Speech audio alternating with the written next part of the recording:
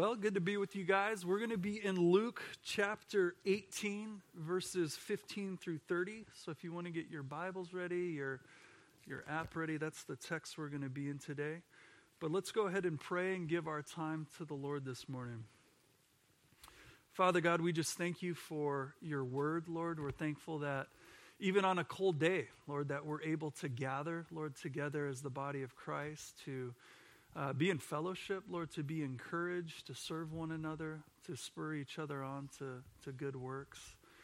And Lord, we just pray, Lord, as we're here today, that you would open up our hearts and minds to your word. Lord, we pray just that you'd speak to us, Lord. We're so desperate, Lord, in need to be hearing from you, Lord, to live this life and to have just fulfillment and meaning. Lord, apart from you, the scripture says that we are nothing, Lord, but in you, Lord, we're everything that you've called us to be.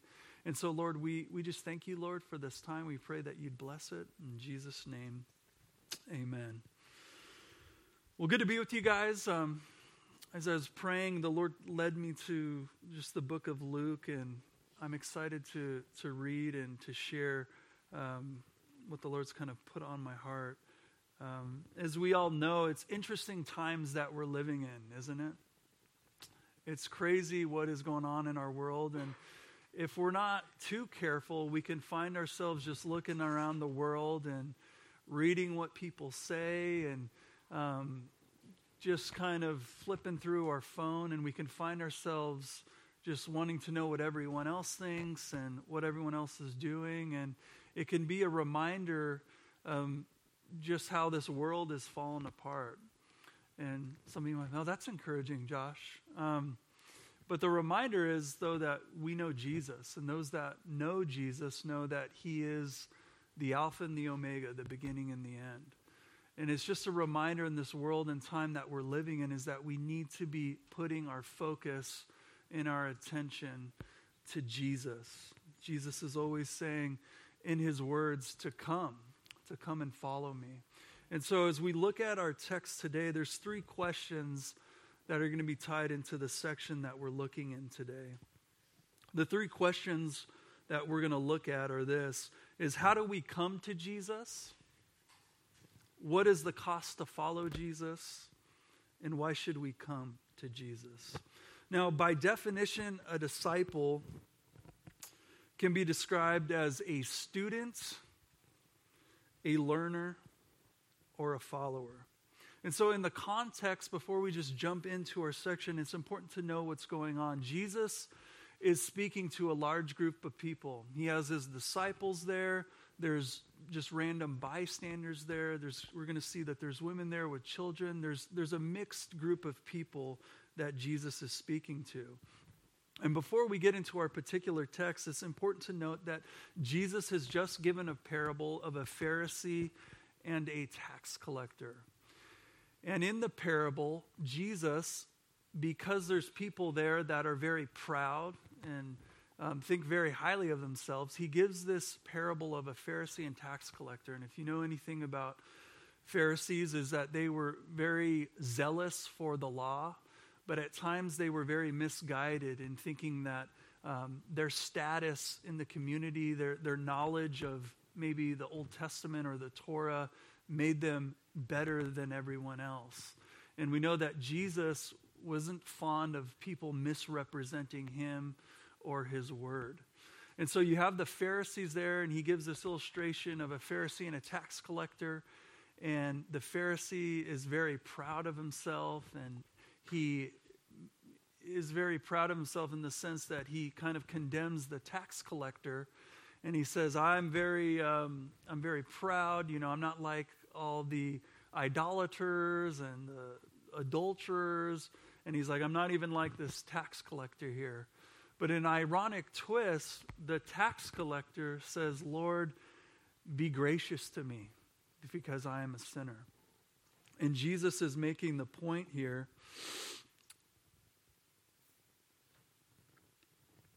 And he says that I tell you, this man went down to his house justified rather than the other. For everyone who exalts himself will be humbled, and he who humbles himself will be exalted. And so that's the scene that we're kind of coming into as we get into our text. So let's read Luke chapter 18, verses 15 through 17. It says, "Then they also brought infants to him that he might touch them. But when the disciples saw it, they rebuked them. But Jesus called them to him and said, 'Let the little children come to me, and do not forbid them, for such is the kingdom of God. Assuredly, I say to you, whoever does not receive the kingdom of God as little children will by no means enter it.'"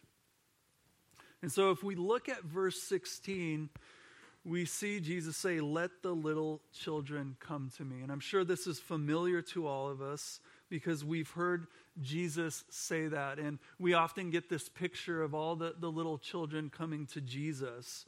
But it's important to note that he is talking initially about babies, or in other words, infants.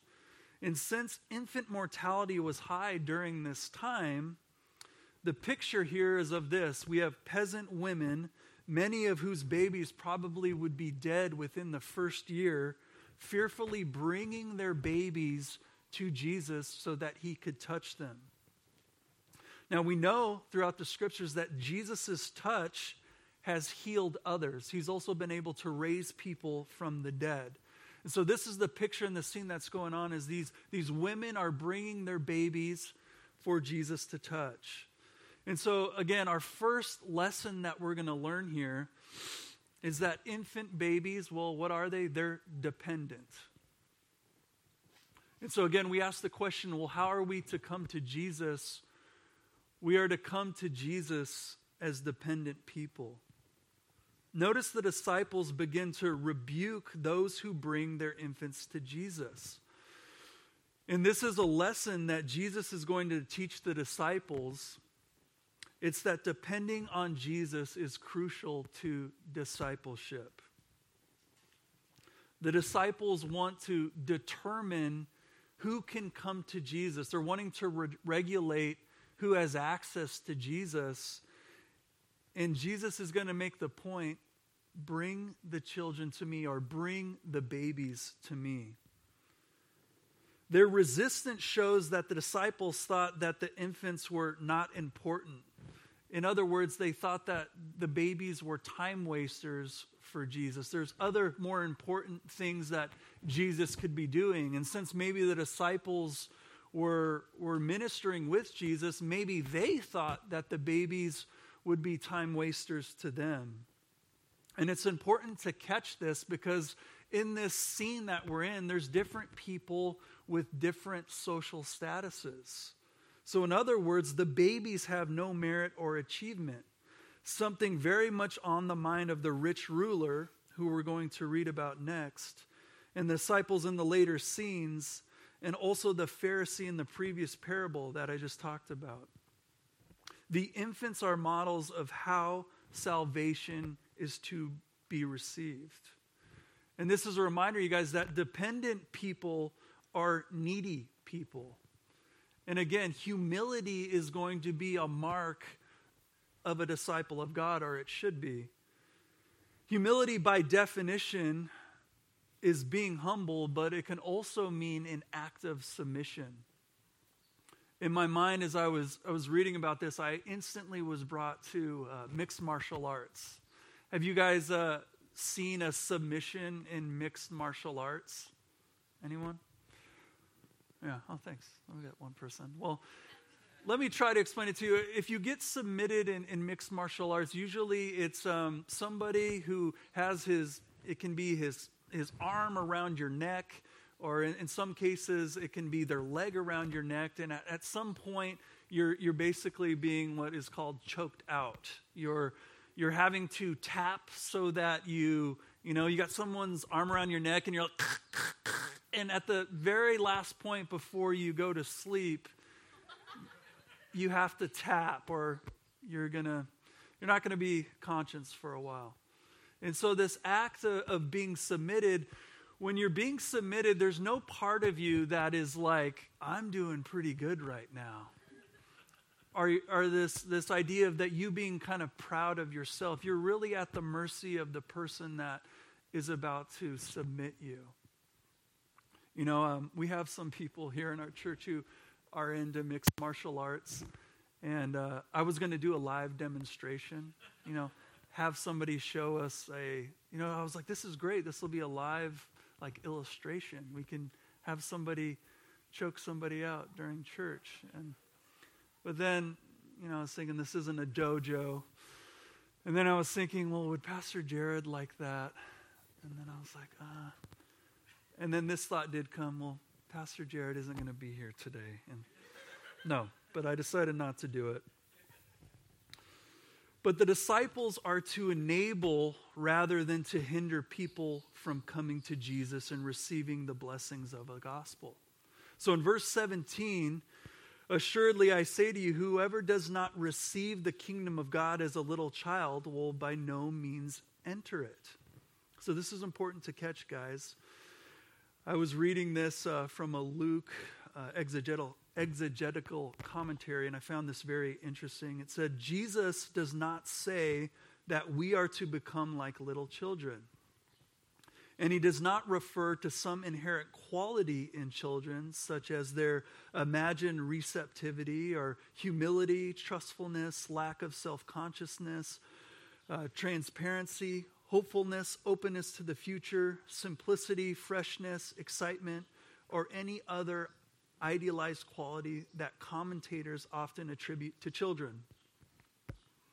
None of these virtues were associated with children in the first century culture, and they reflect a contemporary sentimental view of children.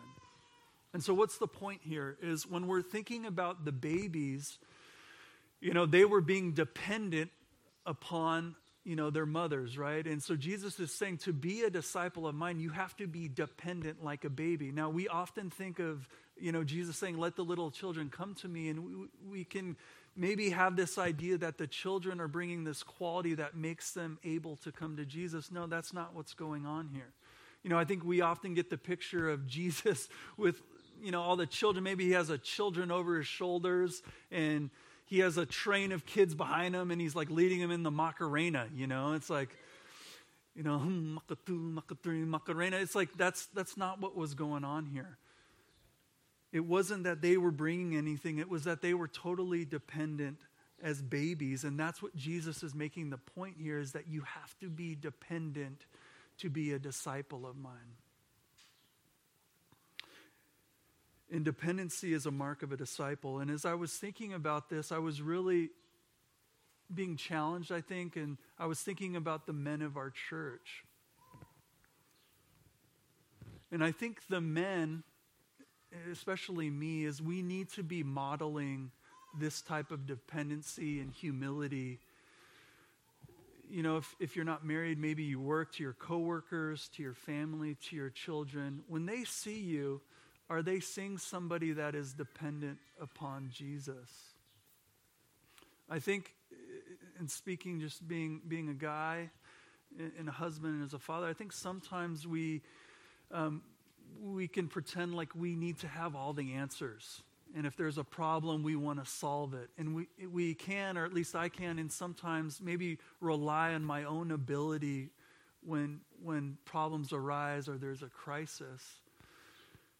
And I've been challenged, am I communicating that to my family, that we need to be dependent upon Jesus? We need to be needy. Is my first reaction, how can I solve this? Or is it, Jesus, how can you lead me to solve this? And it was an encouragement, because I think we as men of maybe families, homes, or maybe you have a job where you have influence, are you modeling that your dependency is upon the Lord? And so we ask the question, how do we come to Jesus? We need to be dependent. We need to be needy and humble.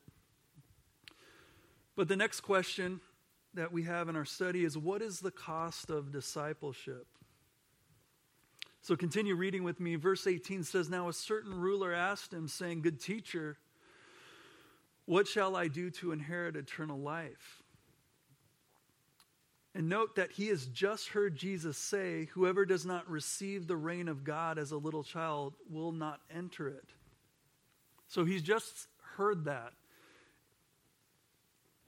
And the ruler's question should be understood as this way, because we're going to see a little bit about this guy's character and how he really thought he was a lot better than everyone else. But his response should be taken as this: good teacher, what will it take for someone like me to inherit eternal life? So verse 19 says that, so Jesus said to him, why do you call me good? No one is good but one, that is God. And Jesus deflects the idle flattery with the statement, no one is good except one. The ruler may have expected Jesus to reciprocate by calling him good, but Jesus makes clear that one may not use the word good casually. His first remarks alludes to the first commandment to have no other God before the one God, which directs the rich ruler to the source of what he seeks. By pointing beyond any form of moral goodness to God himself, Jesus reprises the point of the parable of the Pharisee and the tax collector. Entrance into God's reign only comes through a miracle of God's grace. It cannot be earned. It can only be accepted with humility and faith. And so verse 20, it says, you know the commandments: do not commit adultery, do not murder, do not steal, do not bear false witness, honor your father and mother. And so if you notice these commandments, he gives 5, and they all have to do with people. All those commandments he just said have to do with people. Now, if you remember in the book of Luke, there was another man who asked Jesus about getting into heaven or eternal life. In Luke chapter 10, verses 25 through 27, says this, and behold, a certain lawyer stood up and tested him, saying, Jesus, what shall I do to inherit eternal life? And he said to him, what is written in the law, and what is your reading of it? So he answered and said, you shall love the Lord your God with all your heart, with all your soul, with all your strength, and with all your mind, and your neighbor as yourself. Notice that passage directs people to love God and then others.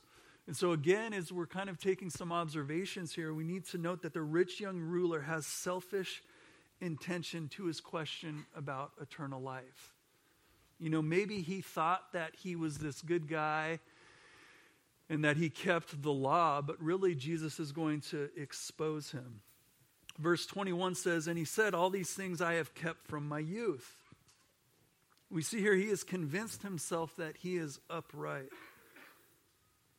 There is this belief that he can know where he stands with God according to his achievements, maybe on the obedience scale. And he thinks he's up to it. Verse 26 says, so when Jesus heard these things, he said, you still lack one thing. Sell all that you have and distribute to the poor, and you will have treasure in heaven, and come follow me. But when he heard this, he became very sorrowful, for he was very rich. And so what happens here is that Jesus asks the rich young ruler to part with his possessions. The rich man does not think it's worth the sacrifice because he believes he has so much to give up. Jesus lays open this ruler's soul and exposes the truth that he does not love God with all his heart, mind, soul, and strength. And so today, again, we ask some questions. What is the cost of discipleship? And the answer here, quite simply, is your life. I've got some scripture references. Luke chapter 14, verses 26 and 27. It says, if anyone comes to me and does not hate his father, mother, wife, and children, brothers and sisters, and yes, and his own life, and he cannot be my disciple. And whoever does not bear his cross and come after me cannot be my disciple. Luke 9:23 says, and then he said to them all, if anyone desires to come after me, let him deny himself, take up his cross, and follow me. Last one, Luke 16:13, no servant can serve two masters. For either he will hate the one and love the other, or else he will be loyal to the one and despise the other. You cannot serve God and mammon.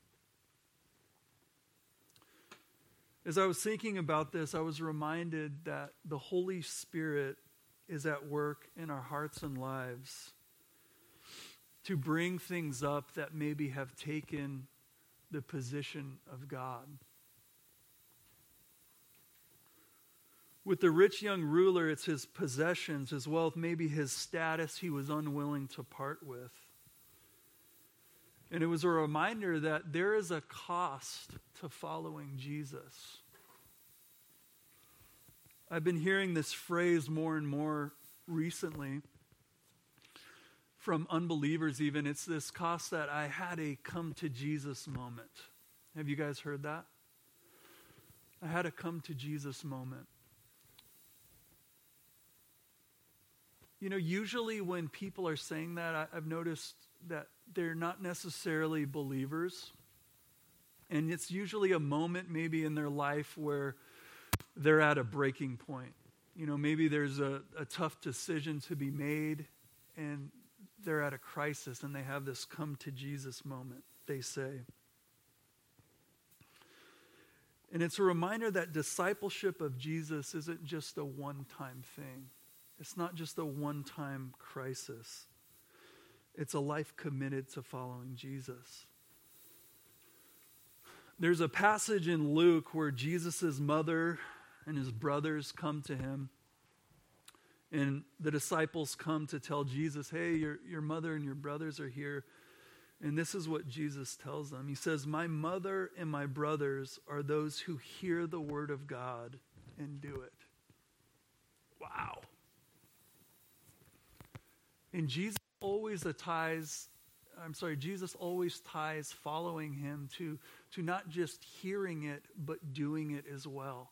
There's always an action tied to a believer of Jesus. It's not just raising your hand at church. It's not just growing up in a Christian home and having parents that are Christians. It's a personal decision that you make, that you're identifying yourself with a believer of Jesus and that you're going to follow him, which requires action. The Holy Spirit is faithful to bring up the necessary things needed for supreme use for God's kingdom. I think of Luke 12:34, for where your treasure is, your heart will be also. Isn't that the truth? You know, with the rich young ruler, his treasure was in his things. His heart was tied up in what he had. And even for us as believers, those that know Jesus, God is faithful to sanctify us, isn't he? To do that pruning. In John chapter 15, the Lord talks about pruning us so that we can bear more fruit. And what that inevitably is the Holy Spirit making us more and more like Jesus. And sometimes it's by Jesus correcting us, isn't it?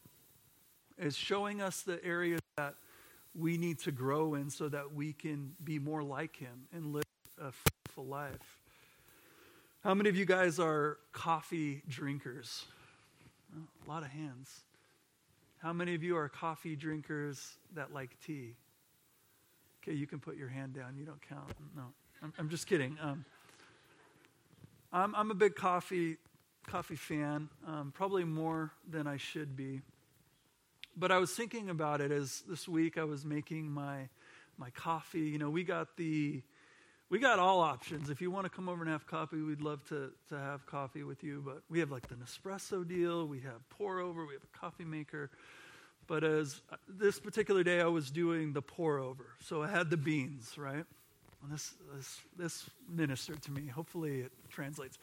So we had the coffee beans, right? The regular beans, and then there's a process of putting the beans through the grinder so they're ground, right? So you have the beans, you put them in the grinder, and then you have your ground beans. And what I do is we have the pour over method, right? So you get the filter, you put the grounds into the filter, and then what's the device that you pour the water through? I'm drawing a blank right now. Somebody hit me. What? The dripper? The dripper, okay. Okay, so you have the coffee beans, you grind them, you put them in the filter, you put them in the dripper, and then what happens? You have the hot water, and then you pour the hot water into the filter, ground beans dripper, and then the water comes through, and then the coffee comes out, and it's glorious, right? Now, the point I'm trying to get at is like, in a sense, we're the coffee beans, right? God is going to bring that correction. He's going to sanctify us. And in a way, in a weird way, God's going to grind us up. Why? So that we can be fruitful, or we can get the most out of our lives and be more like Jesus. Now, if we're being honest with ourselves, some of us, we don't like the process of being ground up. Meaning this, we don't like when God is bringing that correction, and there can be a tendency for us to want to avoid it. But the picture here, right, is if we just say, hey, Lord, I don't want you to sanctify us, I don't want you to prune us, what ends up happening is we step back, it's like we're those coffee beans, right? And then imagine this, you have the coffee beans, and then you put it into the filter, and then you put it into the dripper, and then you get the hot water, and then you pour it over. What ends up happening is you have this liquid that isn't coffee. It's kind of not really water. It's this like murky brown water, and then you go to drink it, and you're like, what am I drinking? It's not coffee. It's not water. It's like water. You know, it's like not what it was intended to be. And the point I'm trying to make is not this message that God is wanting to sanctify us. He's a mean God. It's God loves us so much, and he wants our lives to be so fruitful and so rewarding. He brings that pruning process, right? He brings that correction. He brings the grinding, so to speak. And if we're being honest, sometimes we don't like that process of the work that the Lord wants to do. Romans chapter 12, verses 1 and 2, it says, I beseech you, therefore, brethren, by the mercies of God, that you present your bodies as a living sacrifice, wholly acceptable, which is your reasonable service, and do not be conformed to this world, but be transformed by the renewing of your mind, that you may prove what is that good, acceptable, and perfect will of God. And so again, our reminders from the questions we asked earlier is, how do we come to Jesus? Well, we come needing to be dependent upon him. What is the cost? Our life surrendered to him. And again, the last question today that we're going to ask is, why should we come to him? Verses 24 through 26. It says, and when Jesus saw that he became very sorrowful, he said, how hard is for those who have riches to enter the kingdom of God. For it is easier for a camel to go through the eye of a needle than for a rich man to enter the kingdom of God. And those who heard it says, well, then who can be saved? And so Jesus gives the picture of a camel going through the eye of the needle. And the eye of the needle is the smallest opening imaginable. And the camel was the largest animal during this time in Palestine. And they are startled because of the image that it conveys, is that it's all but impossible for the rich to be saved. And so verses 27, but he said, the things which are impossible with men are possible with God. And so it's interesting as we kind of take a look at that. You might read that, and is Jesus saying that rich people have no chance into getting into the kingdom of heaven? You know, you might read that and say that's what he said, and then he says this later that, you know, the things which are possible with men are possible with God. So God's saying, you could read it this way. God's saying the rich basically have no chance in getting into heaven, but with God all things are possible, which would be true. And, you know, if you read the scriptures, you know that there's rich and affluent people who love the Lord and love God, and we know that they're in heaven. I think what is going on here, and the idea that's being communicated, is when the rich young ruler says, what shall I do, in verse 18, and he makes the statement, all things I have kept, verse 21, He assumes that entering the kingdom of heaven is something that he can do by his own and therefore is unbabylike. He is self-sufficient. And this is a reminder that salvation for humans is only possible with God. The bystanders assume someone rich must be favored by God. And so the question is, if rich are excluded, who can be saved? And again, it's a reminder in the theme and context of what we're reading today. The problem isn't a rich problem. It's not a money problem. It's a problem of pride.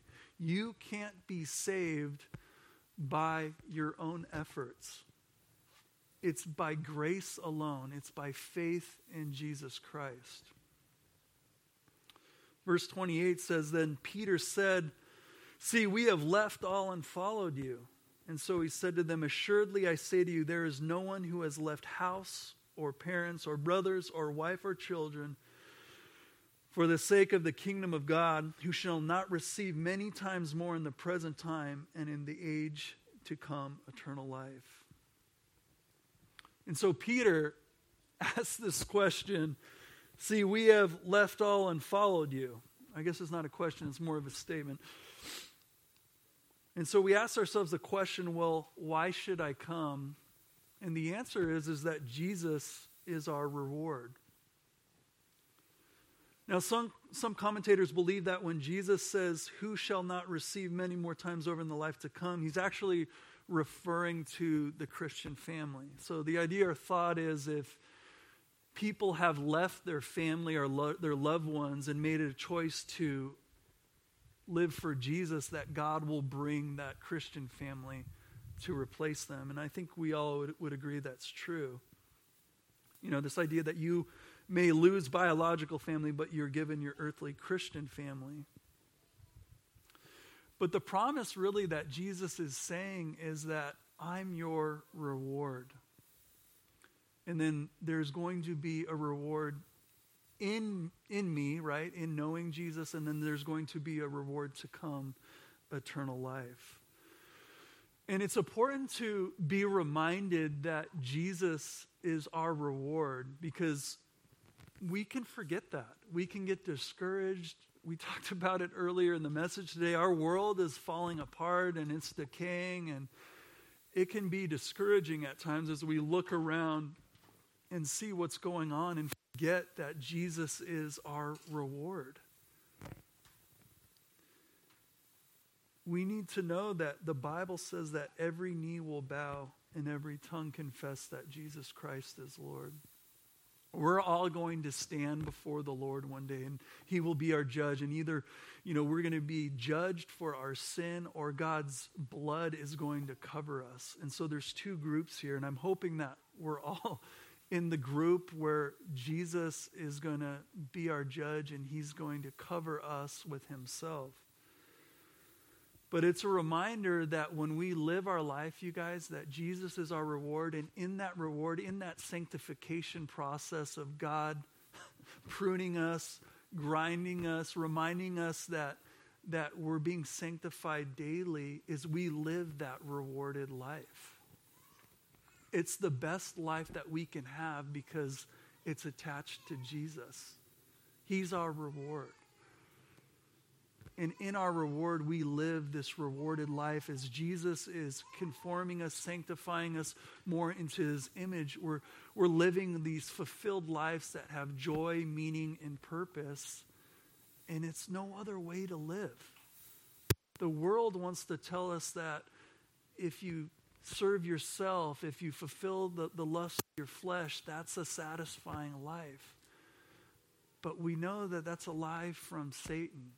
The fulfillment comes from a life that is following Jesus, that is committed to following Jesus, that even though we're sinners and we blow it at times, that God's grace makes us want to be like him even if we're not perfect. We come to a perfect God who covers our sins. It's interesting to note that these people that we read about in the Bible, the Apostle Paul, these people that really knew Jesus, toward the end of their life, they don't say things like, man, I really wish I would have just done my own thing. I really wish I would have just satisfied my flesh and done what I wanted to do.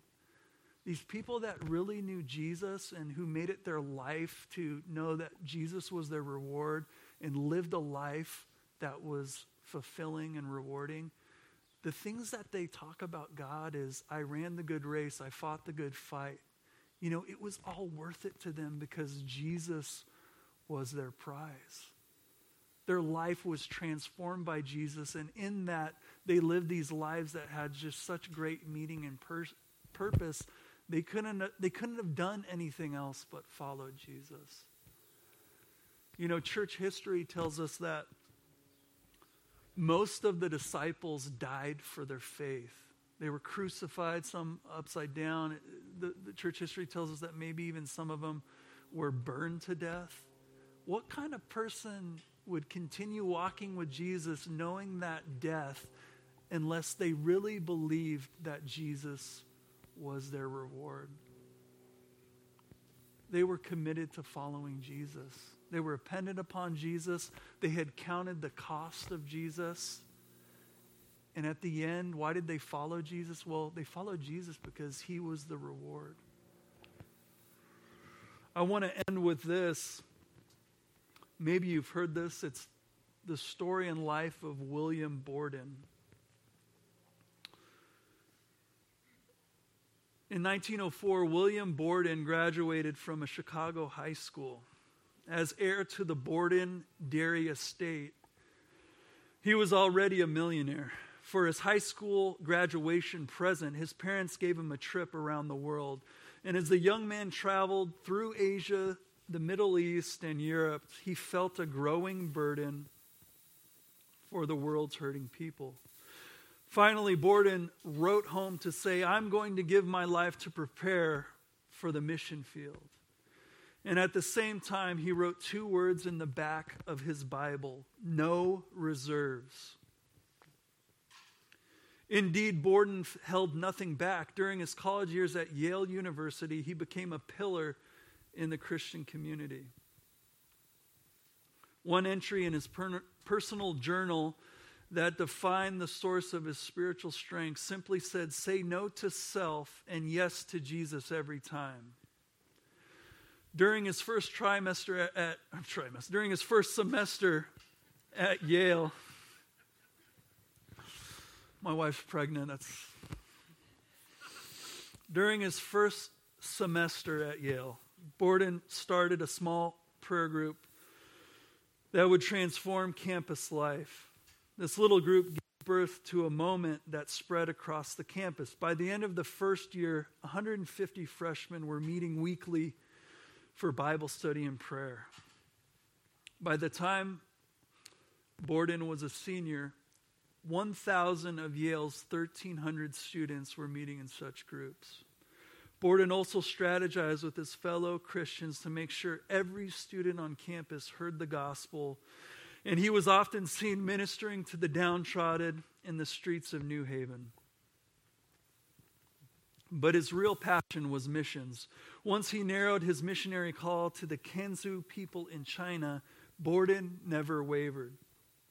Upon graduation from Yale, Borden wrote 2 more words in the back of his Bible, no retreats. In keeping with the commitment, Borden turned down several high-paying job offers, enrolling in seminary instead. Upon graduating, he immediately went to Egypt to learn Arabic because of his intent to work with Muslims in China. While in Egypt, he contracted spinal meningitis, and within a month, 25-year-old William Borden was dead. Prior to his death, Borden had written 2 more words in his Bible, next to no reserves, no retreats. The words scribbled in his Bible, no regrets. And as we think back to our study, it's just a reminder, this man, William Borden, no reserves, no retreats, no regrets. Some might say, well, maybe it was a waste of his life. He spent all this time and resource into wanting to be a missionary. He didn't even last a couple weeks on the mission field and has died. and he died. But that's the point I'm trying to make, you guys, is his life was dedicated for Jesus. Jesus was his reward, and his life was fulfilling, even though God took him home early. The people around him saw his life, and they were blown away. Why? Because he was dependent upon God. He had counted the cost, and Jesus was his reward. And his life had an impact on others. And as we close here today, the reminder is for us too that God still has us here in this world. He still wants to use our life, and our purpose is to glorify Jesus. Amen. Well, let's go ahead and pray, and then we'll take communion together corporately. Father, Lord, we humbly, Lord, just are reminded of who you are. Lord, we fail so short at times. And we're reminded, Lord, that you're our reward, Lord. You're the reason, Lord, that we're here. The scriptures say that, Lord, in you that we live, we move, and we have our being. And there's times, I even confess, Lord, that our eyes can get off our reward. Lord, it can get around other things, Lord, issues, problems, crises. And we're reminded, Lord, today how worthy you are to be served. And Lord, I think if there's anyone listening or here today, and maybe they've had that moment, we talked about it, that come to Jesus moment where they've come and they've heard, but they haven't responded. They haven't acted. It's been a walk away from Jesus sad because they're unwilling to relinquish control to their life. Lord, we just pray, Lord, in the quietness of their heart that they'd say, Lord, I need you. And that they'd follow you, Lord, and that their lives would be transformed by the gospel, by you. And for some of us, Lord, that maybe we are believers, and it's just been a time of where maybe we've doubted and we've questioned and we've thought, is this all worth it? Lord, we pray that you'd remind us, Lord, just of how amazing, Lord, you are. And the scriptures are true, Lord. We will stand before you. And Lord, give us the grace, Lord, when we're weary and tired to keep going, Lord, to look to you, Lord, the author and finisher of our faith. And continue, Lord, to redeem, Lord, our precious life for your glory and your kingdom. Lord, I pray for all of us here today that we'd be reminded, Lord, just of your great love for us. And that we continue just to walk in what you have for us, Lord. Empower us, Lord, by your Spirit. We love you, Lord, and we thank you. In Jesus' name, amen. We're going to take communion together. So if you guys have the elements, I encourage you to get them out. The bread is in the cup here. And we're reminded, communion is it's a time as believers that we can come, and we're reminded of who God is, the greatness of God, and the sacrifice that he made for us. And in that, there's the bread, and it represents Jesus' life. And so as we pray, Lord, we're reminded, Lord, of the bread. Lord, we remember, Lord, in your word that you said that you are the bread of life, Lord. And we think of how bread gives our body nourishment. Lord, it brings us substance. Lord, we're reminded of your body, Lord, that was given up, that was offered.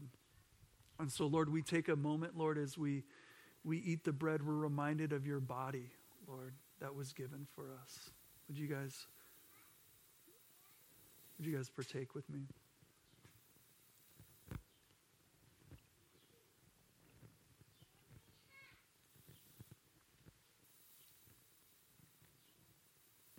And as we have the cup in our hand too, we're reminded of Jesus' blood and how he was crucified and he died for us.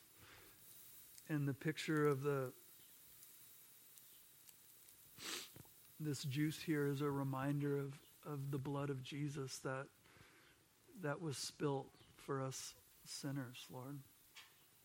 And so, Lord, we thank you, Lord, just for who you are. And you said, as you spoke to the disciples and they were taking communion, bread and wine, and you said, do this in remembrance of me. And Father, we think of your blood and of you just giving your life for us, Lord. We just say thank you, Lord. And we want to take time just to quiet our hearts and to process, Lord, that you would die for us, Lord, just us sinners, and that you would hang for us, and that 3 days later you would rise again, and that you showed your great love for us, Lord, by giving it. And so as we take together, Lord, we're thinking of you, Lord, and we think of your blood. Would you guys partake with me?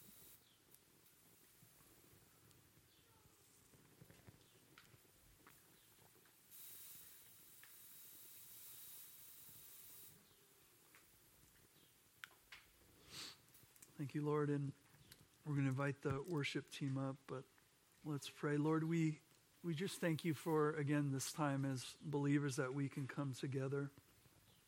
We can open your word, Lord. We can worship. We can take communion together. We can fellowship as a body. Lord, we just say thank you, Lord.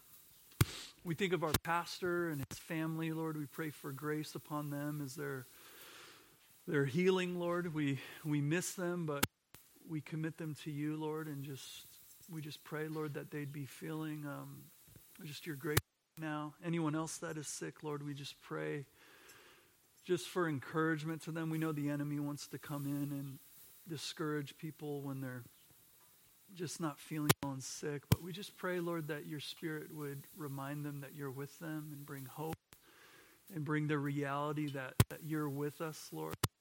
And so we pray for all those that you would heal them, Lord. And Lord, as we close out our service and have time to worship you, we just pray that our eyes would be continually focused on our great reward, Jesus Christ, Lord.